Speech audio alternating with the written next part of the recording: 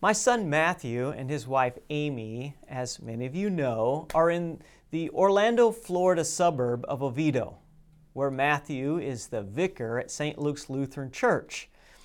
Hurricane Ian has made landfall and has now passed over them as well. They took refuge in the senior pastor's home, and they are all doing well despite the storm's heavy rains and power outages. Here is a little video clip that Matthew sent me on Wednesday night when the storm came over their part of Florida.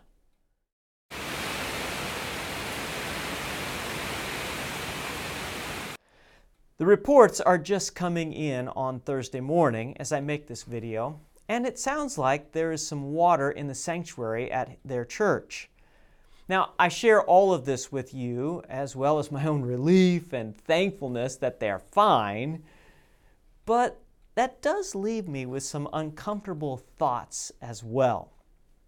And the uncomfortable thoughts come from the fact that not everyone fared as well as these two in the storm. Earlier this week in Puerto Rico, it was hammered with a different hurricane, and other parts of Florida from this hurricane were devastated.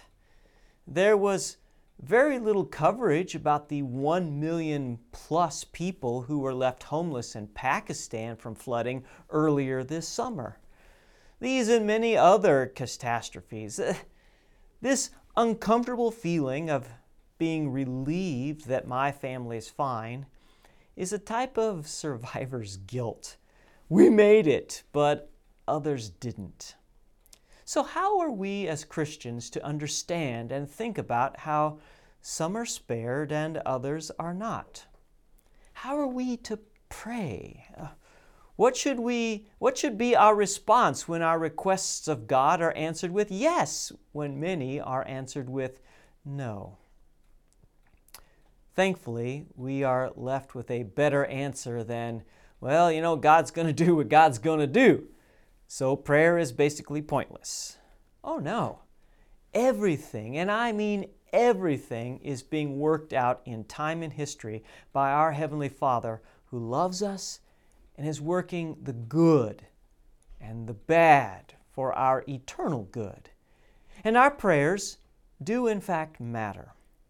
For our dear Heavenly Father in heaven does listen to our requests, and He grants what we ask unless there's more to the story.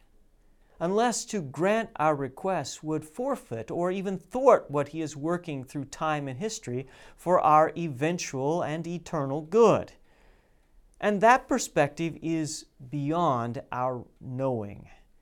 We don't see what He sees in the future and the things that must happen now that are painful, devastating, and awful. But they're still part of the plan to bring from evil something good. Now, we may never see how that was possible, but we do see the goodness of God in His Son, Jesus Christ, our Lord and Savior. So, we pray, and we ask that, and when life is preserved and good things come to, the proper response is always gratitude and rejoicing and thankfulness to God, praising Him and His name. And when the outcome is not what we had prayed for, the response is a God-given faith, trust, and hope in the One who has us and will never leave or forsake us. So this too is a moment to give thanks and praise His name, even as Job did at the great loss of property in his family, when he then declared, "The Lord has given, the Lord has taken away. May the name of the Lord be praised." So we don't stop asking, we don't stop expecting God's mercy, and when it does not come immediately or ever, we do not lose hope, for in the end, Jesus will renew all things, resurrect our bodies, and give us life everlasting in a new creation where every tear is dried by His hand, and never again will there be death or destruction. And now, in this world of death and destruction, We are the very people He uses to bring His mercy, comfort, and aid to those who have been devastated. You and I are His hands, His feet, His voice of comfort and mercy, so that the world may know of the good and gracious God who is with us. Well, blessings on your weekend. Hope to see you all in worship and Bible study. We have many great options on the weekend at either campus. Throughout the week, we've got men's Bible study on Thursday mornings at Maple and 2 different women's Bible studies at the Tyler campus and 2 adult classes to choose from on a Wednesday evening as we meet at Common Ground.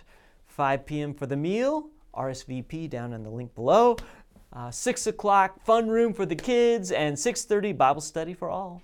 See you later.